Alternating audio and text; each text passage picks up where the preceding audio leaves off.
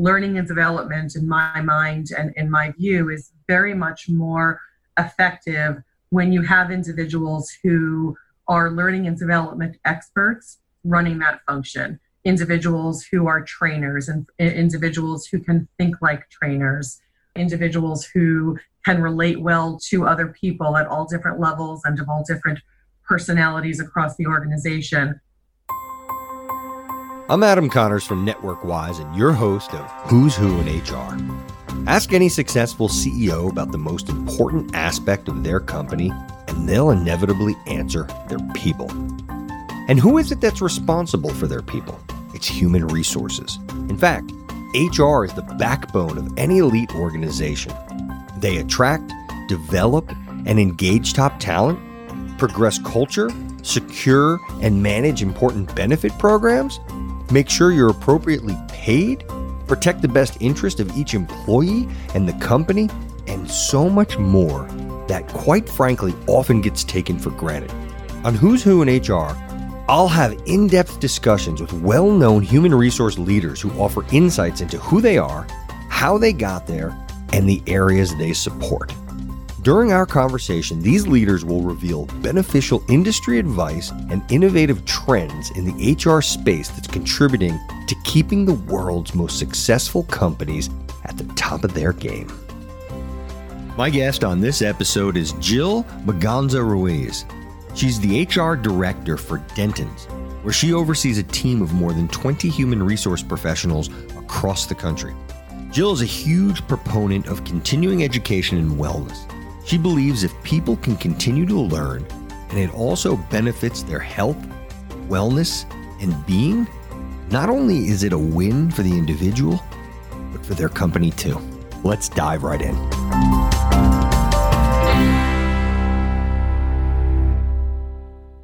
Jill Maganza Ruiz, welcome to the show.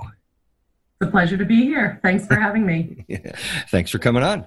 I've been looking forward to this. Like I was telling you earlier, I wanted to get this thing started sooner rather than later. So I'm happy to have you at the helm. I'm happy to get to know you better, let everyone else get to know you better, learn about your background, what you're doing now in work, and something that hopefully you can teach us, which I have a feeling is a lot.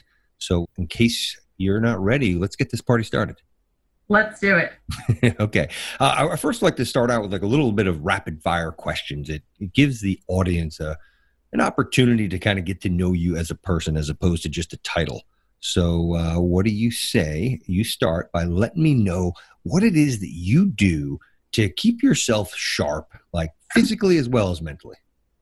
Great question. And I think it's probably even more relevant nowadays when we're all working remotely, and, at least for me, not commuting means a little bit less exercise I'm getting during the course of the day. From a physical sort of well-being perspective, I'm a little bit limited, but I try to make use of my apartment. I live on a one-floor apartment, so I'm not walking up and down internal stairs at all, but quite frankly, keep small dumbbells in my home office with me. And when I'm on a call, usually not a video call, I'll break them out and do some arm exercises to the best that I can, just to physically keep my body moving and keep myself moving. Mentally, I think it's probably even a little bit more challenging and likely for many of us these days. There's a nicety about being able to work remotely. And for those of us who have had that privilege in the past, but regularly go into an office, being able to work from home occasionally is really nice. And at least it's something that I've enjoyed. Working from home on a full-time basis, as I have been for the last 2 months, and I suspect many others have as well, it's a little bit of a different story, and it takes a little bit of getting used to, or at least it did for me. I'm online earlier in the day than I normally am. I'm still getting up at my normal time and logging in and beginning my day. And then I'm working a little bit later than I ordinarily would have, because I obviously no longer have a commute. So I'm shaving an hour off of my schedule. So being able to disconnect from work has become a little bit more challenging for me. And so I have found that sometimes even just having a little bit of quiet time is all I need to sort of decompress and recharge and keep my mental well-being and my mental sanity, quite frankly, intact. And sometimes that literally is as simple as turning away from my computer, lowering the volume, taking a couple of deep breaths, and just enjoying a few moments of silence. God, good for you to be able to do that. Is this something that you've been working on, or is that just a habit that you've always had? Definitely not a habit. And yes, certainly something I've had to work on. And again, I know it seems rather simplistic, but I'm somebody who sort of dives into her work and doesn't really stop until I feel as though my day is done. So taking a break during the course of the day is something that I've really had to train myself to do. And I'm a firm believer that I have to practice what I preach. And as I say to my team and to colleagues around the firm, that it's important for us to break away from work occasionally, whether it's to grab lunch with the kids now that most people are home, or step away for dinner with a spouse or significant other. I'm trying to train myself to do that same thing. Jill, you mentioned that from a mental standpoint, something that you do is you just try to take a minute and that you reflect and try to get into a calm or meditative state. What do you do outside of the office, though? So great question. Something that most people probably wouldn't think I do when I'm not in the office. So my husband and I own, and really my husband operates a private fishing charter boat out on Montauk, which for those not familiar with New York is really the easternmost tip of New York. And so when I am not working, whether it's physically in the office or sitting at my computer at home these days, I try to spend my weekends on the water and fishing with my husband. For me, being on the ocean is a very soothing place for me. Anybody who has done that in the past can probably share the love of the salt air and oftentimes the quiet. I very much enjoy sunrise on the ocean or sunset on the ocean if we're leaving early in the morning or coming in later in the evening. It's just such a serene place. And again, it helps me disconnect from all of the craziness that we all deal with and that I deal with during the week and sort of decompress a little bit. So I chalk that up to my own mental well-being activity. Nice. Wow, I just daydreamed as you were talking. I kind of zoned out for a little bit. You brought me to my happy place. Oh, man. Well, thank you so much for sharing. I appreciate that. Jill, would you mind sharing the name of your company, the name of your husband's company? Sure, I'd be happy to. It's November Rain is the name of the boat. So for those who are Guns N' Roses fans, November Rain is one of their songs. That's in part where the name of the boat came from. And the business is called November Rain Charters. All right. Thank you very much. Appreciate that. Everyone listening, go charter a boat. And what you're telling me, by the way, is very consistent with a lot of the other CHROs that I've been in conversations with. What they're saying is that the average actually productivity is up north of 30%. But the big fear that they have is burnout. I don't know if that's something that, whether it's you're personally on top of or sensing, or just as an organization, if it's something that you're kind of keeping on the radar. I think that's absolutely right. And it is something that we're keeping a very close eye on. And any publication that you look at, I spend a lot of time reading various articles. And again, particularly in this COVID-19 environment, articles published by McKinsey, by the Harvard Business Review, by Forbes, and other reputable publishers and organizations. And that is an area that I see that is continuing to be a focus for many business leaders. And it's something that we remain very focused on at my firm as well. And really, again, being able to tell people and advise people, encourage them to take time away from the office is important. And I think even more so, again, not that you shouldn't always be doing it, but with those who have children are now potentially homeschooling those children, those who might have elder parents, may not have that care, that outside care that was once in place. And so that's an additional responsibility that they've taken on. So really being able to find time for yourself to avoid that burnout is becoming increasingly important and has been increasingly important over the last few months. A bunch of people that I've been speaking with are, they run benefits and wellness. And, that's been a pretty big focus of the firm now, is more of the mental health, that piece of the wellness that the organizations are looking to evaluate and invest some money in, because they're seeing the bigger picture of the importance of being mentally in the right place and obviously how that affects your physical being. I was reading an article not that long ago, and it talked about the fact that, again, especially in the days that we're living in right now, organizations as a whole are having to cut costs, and that cost cutting might result in layoffs, it might result in furloughs, it might result in compensation adjustments or a reduction in hours. And there are a whole host of areas where organizations and businesses can look. But there are two areas that I keep seeing as areas of focus where we should not be cutting back funds and should not be cutting back efforts. One of them is training, and I'm a strong proponent of that. And again, particularly now, getting our people trained to work effectively while in a remote environment. But the other is health and wellness. And we're working in a much different environment right now. Just because you don't leave your house doesn't mean that it's easier. Taking that commute out of your day doesn't mean that it's an easier day for you. And in fact, quite the contrary to what we've just been discussing, a lot of people are struggling. We're seeing and reading about people who are struggling to manage being the person who helps manage the family at home and also being the individual who helps manage the business, and being able to take that time for yourself, whether it's through your meditation, whether it's through taking some vacation time, or like I said, as I do, just taking a few moments of silence every once in a while. It really is something that we need to weave into what we're doing on a daily basis. I agree.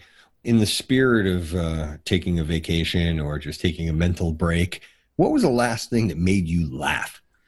So, interestingly, I am somebody who believes very much in that laughter is the best medicine. And that when you can infuse humor into what you're doing, you should be. And I try to do that. I mean, human resources isn't always funny or where people might turn to joke around or to have fun, but I try to infuse humor where appropriate whenever I can within my team. And just this morning, I was talking with some team members and we were sort of joking a bit about the fact that Monday doesn't seem any different than Tuesday, which is no different than Wednesday. And in some cases, it's no different than Saturday or Sunday. And, we see all of these little cartoons lately about, the days of the week have been changed from Monday, Tuesday, Wednesday to any day, because they all blur together. So nothing brand new, but it was a good chuckle that a number of us had on a call earlier today. That's great. If you happen to have that in a meme, I would love to have that forwarded, by the way. Absolutely. All right, good looking out. All right, one more kind of loose question before we really kind of dig into the meat and potatoes of today's conversation.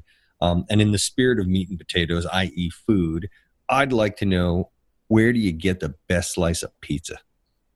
Ooh, so the best slice of pizza that I would recommend is the place where I actually haven't visited in probably over 20 years, but I know that they still serve this slice of pizza. There's a pizzeria in Brooklyn, New York, which is where I was born and raised, that served they called it their Supreme Slice.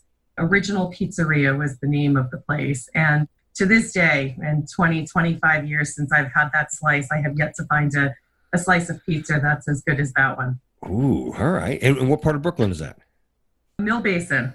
Gotcha. All right. Yep. Big shout out. In Mill Basin. Yep. Big shout out. Awesome.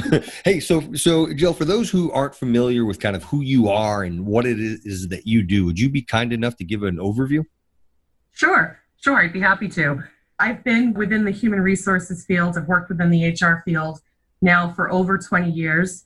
I have a master's degree in organizational psychology, and really for as long as I can think back, have always been interested in sort of the psychology of business. So how people thrive and are effective and motivated and engaged in their businesses. So I started working actually within a law firm field a number of years ago, about 20 years ago. And it was more happenstance than anything else. But I had started working in legal, and I've been there ever since. I'm at Dentons US LLP right now, which is a law firm.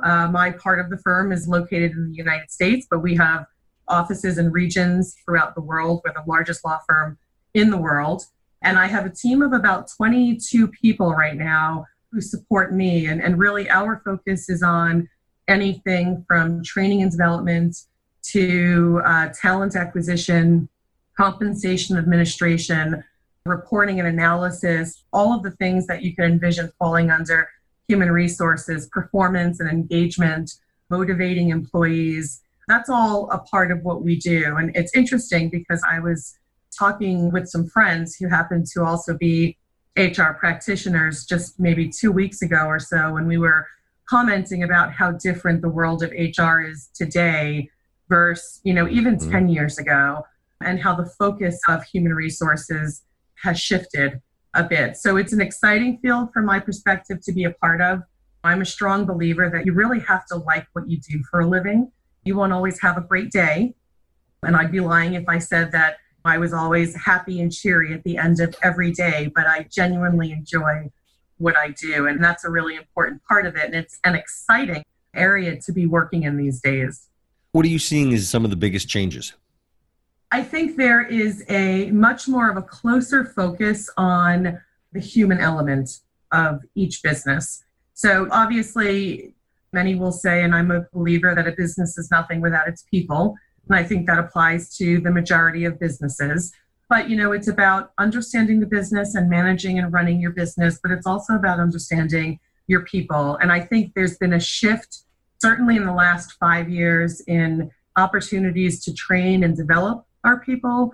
I also think there's been a pretty significant shift in the focus on well-being, as we were just talking about. And whether that's generational, I think that's probably part of it, but I think it's really more about ensuring that people are liking what they're doing. And again, I know that sounds rather simplistic, and putting aside this COVID-19 pandemic that has sort of turned our world upside down, we were seeing some of the lowest unemployment rates that we've seen in a number of years. And we were seeing a much broader market of applicants in all areas, whether that be human resources or technology or marketing, finance, you name it, at least from our perspective. And it's important that you're keeping your people happy because, quite frankly, they can just as easily walk across the street to a competitor or to another employer.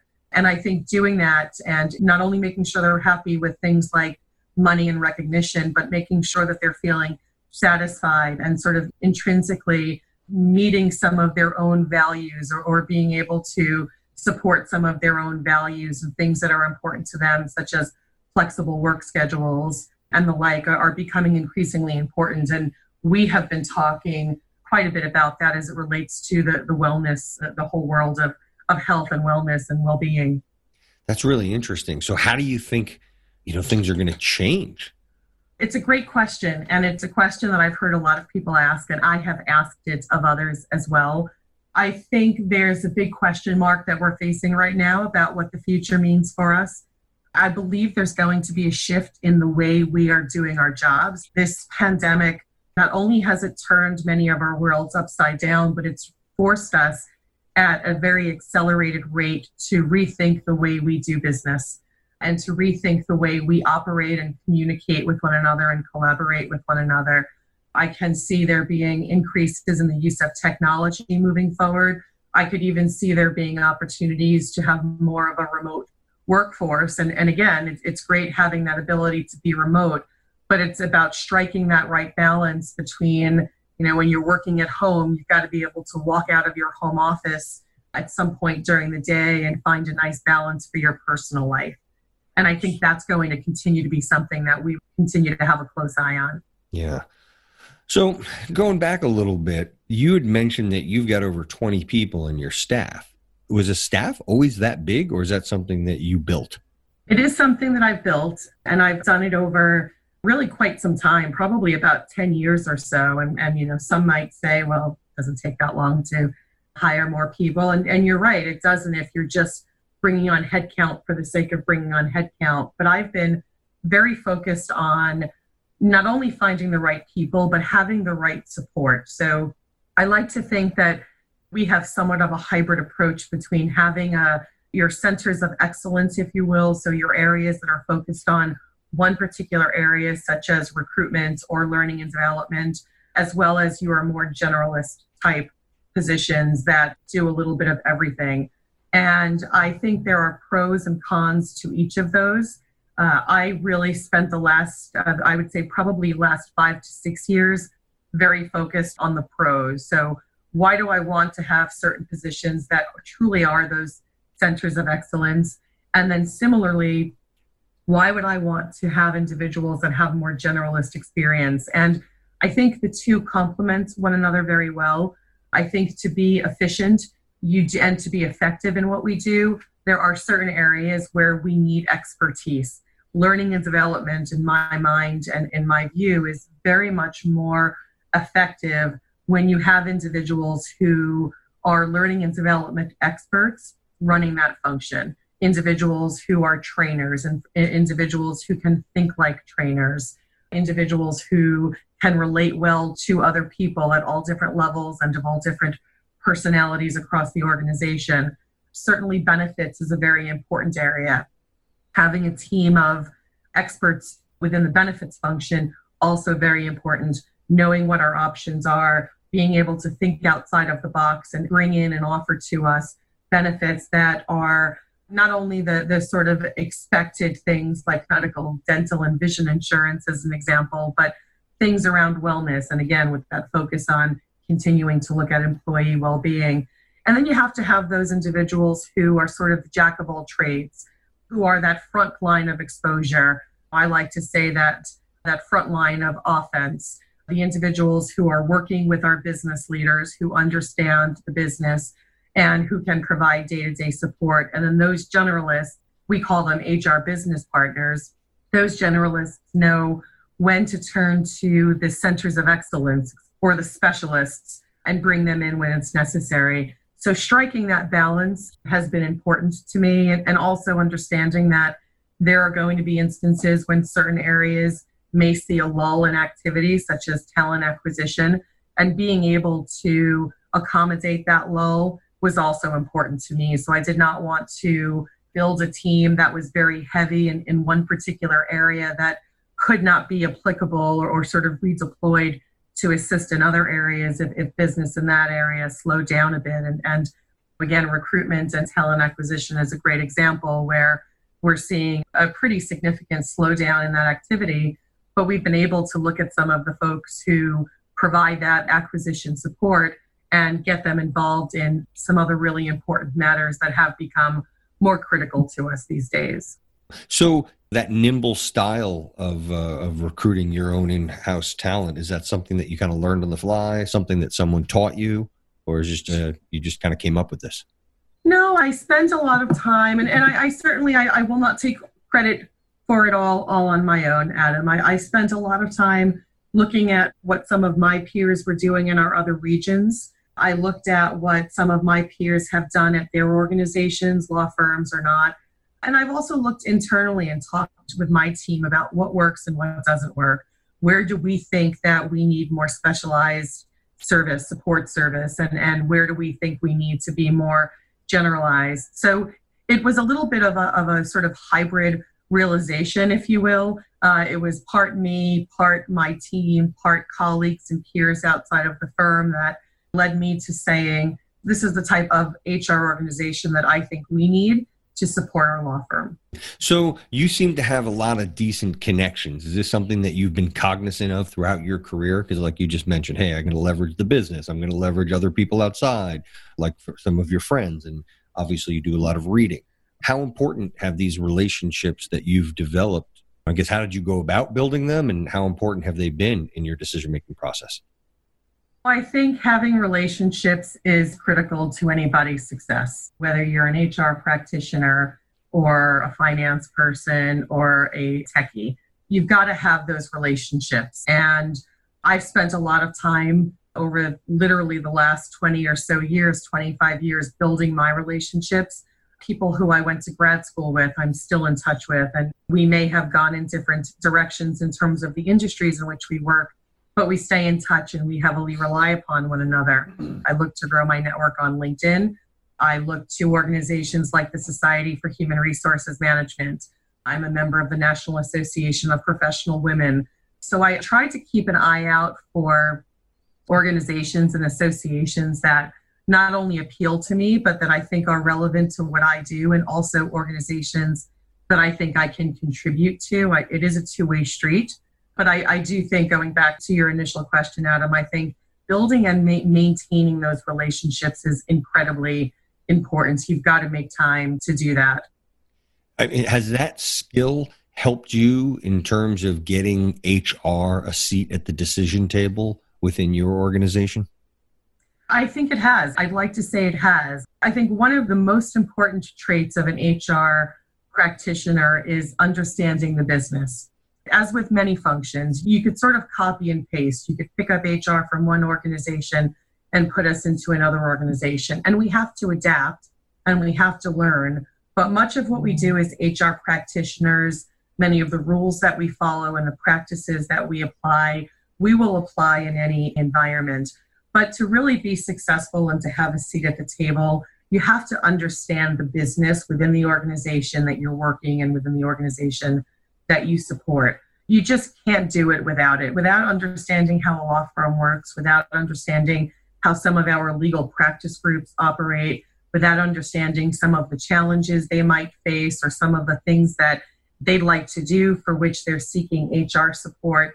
We're just not as effective as we should be. So for me, building relationships with our managing partners and with our practice group leaders and other professionals who help run the business, including individuals within, again, areas like our marketing team and our IT team, finance, and so on and so forth.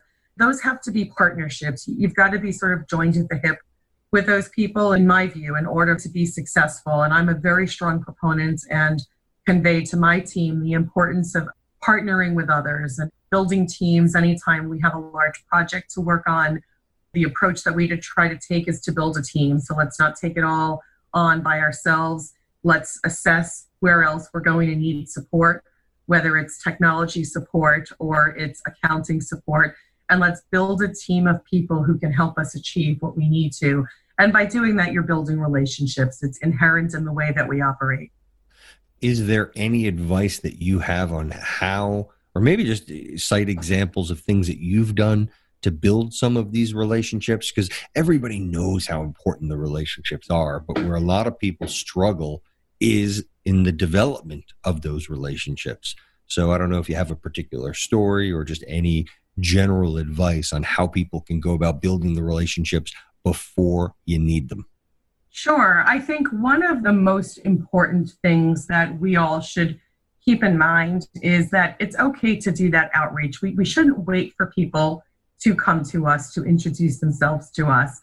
And I know that's difficult. It can be difficult for a variety of reasons. Maybe the individual you believe you should be reaching out to is senior to you, and you're not really sure if it's appropriate for you as the junior person to be making contact with that senior person. And I actually think it is very much appropriate to be doing that. And I actually think it's more appropriate for you to be doing that. Do that outreach, introduce who you are, explain why you're getting in contact with them, talk a little bit about how you as a practitioner, again, regardless of whether it's HR or another field, how you believe you can help support them, and start a dialogue with them. It's all about that first, whether it's a handshake, a face-to-face handshake, or a phone call or a video call, making that contact is important. I can tell you that just recently we onboarded a junior level person within our organization to fill a very important role. And before I had an opportunity to call her and just welcome her to the team, she's part of the HR team, she actually went ahead and sent me a calendar invite. And she said, hey, I'd love to get some time on your calendar to introduce myself and learn a little bit about what your expectations are. And I just thought that just made such a great impression for me. Mm-hmm. And it didn't take a lot of effort, maybe a little bit more courage for some than others. But that's just a great way of saying, I'm here, I'm part of the team, I want to dive in, and I want to understand the business. So let's talk, and you can tell me about your business and what your needs or desires are. I love that. I absolutely love that. I was truly impressed. And perhaps I shouldn't be, considering that I'm a strong proponent and I often have guided others to do that same thing. But I was truly impressed by her outreach, and subsequently had a really lovely conversation with her. Oh, I'm not surprised. Just think about that conversation. You're already having this impression. You're now looking forward to that conversation, as opposed to, not that you wouldn't have looked forward any less if you had to do the reach out, but you've already, there's an impression in your mind already. That is powerful. So she had a good hand going into that conversation. Kudos to her, and kudos to anybody else that follows your lead and listens to this advice that you're sharing, because that's so important. I cannot stress enough how often people, again, talk about, they know these relationships, but they don't know what to do and how to start them. And that's, initiating some of those conversations can be really difficult. So thank you for sharing that. Just to add to that for a moment, sometimes initiating the conversation can truly be something as simple as, how was your weekend? Or how are things going? Or I see you've been with the firm or the organization for X number of years. Can you tell me a little bit about what you do or what you like or how you've succeeded? I mean, it can be very general or it can be more specific, but there are many ways to start that dialogue, and it's very much welcome. Completely agree. What is the best advice that someone ever gave you? A couple of things that come to my mind. Education is important. I'll talk just a little bit about that, but again, seems rather simplistic. When I was just starting graduate school a number of years ago, many years ago, I was looking for a job. I was going to grad school in the evenings because I wanted to work full time. And I, of course, needed some flexibility with my ability to work full time and have an opportunity to attend classes. I was going to school physically and attending classes in person. And I remember interviewing at a number of organizations, and I was interviewing for an assistant level position. I was really just getting started in the New York City type of environment. And I interviewed with probably 4 or 5 different organizations, and actually most of them happened to be law firms. And many of them said to me, you sound like you'd be great, and I've really enjoyed our conversation, but we don't know that we can offer you the flexibility to attend school in the evening. So this probably isn't the best bet for you. And there was one last firm that I had interviewed with, and I had the same conversation with the woman who interviewed me as I had previously.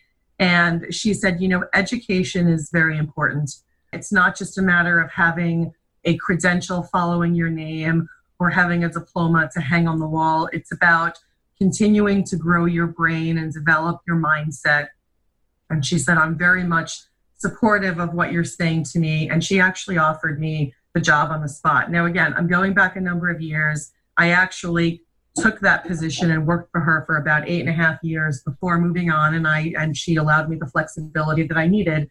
But it stuck with me that conversation that we had, I think it was probably 1998, that conversation that we had where she talked with me about her belief about the importance of education. And again, not just getting the degree, but really training your brain, continuing to train your brain, continuing to learn, has stuck with me. And it's advice that I continue to give to people I work with nowadays. It's advice that I've given to friends of mine who have faced similar type circumstances. And in fact, even within my own team, I had an employee not that long ago come to me. She's a more junior level employee, not that long out of college. And she said, I'm going to be starting grad school and I'm doing my classes online, but I'm going to need a little bit of time in the evenings and on the weekends to be able to attend those online programs and get my coursework done. I really don't want to leave. Do you think it would be possible for me to continue working with the team and also start grad school?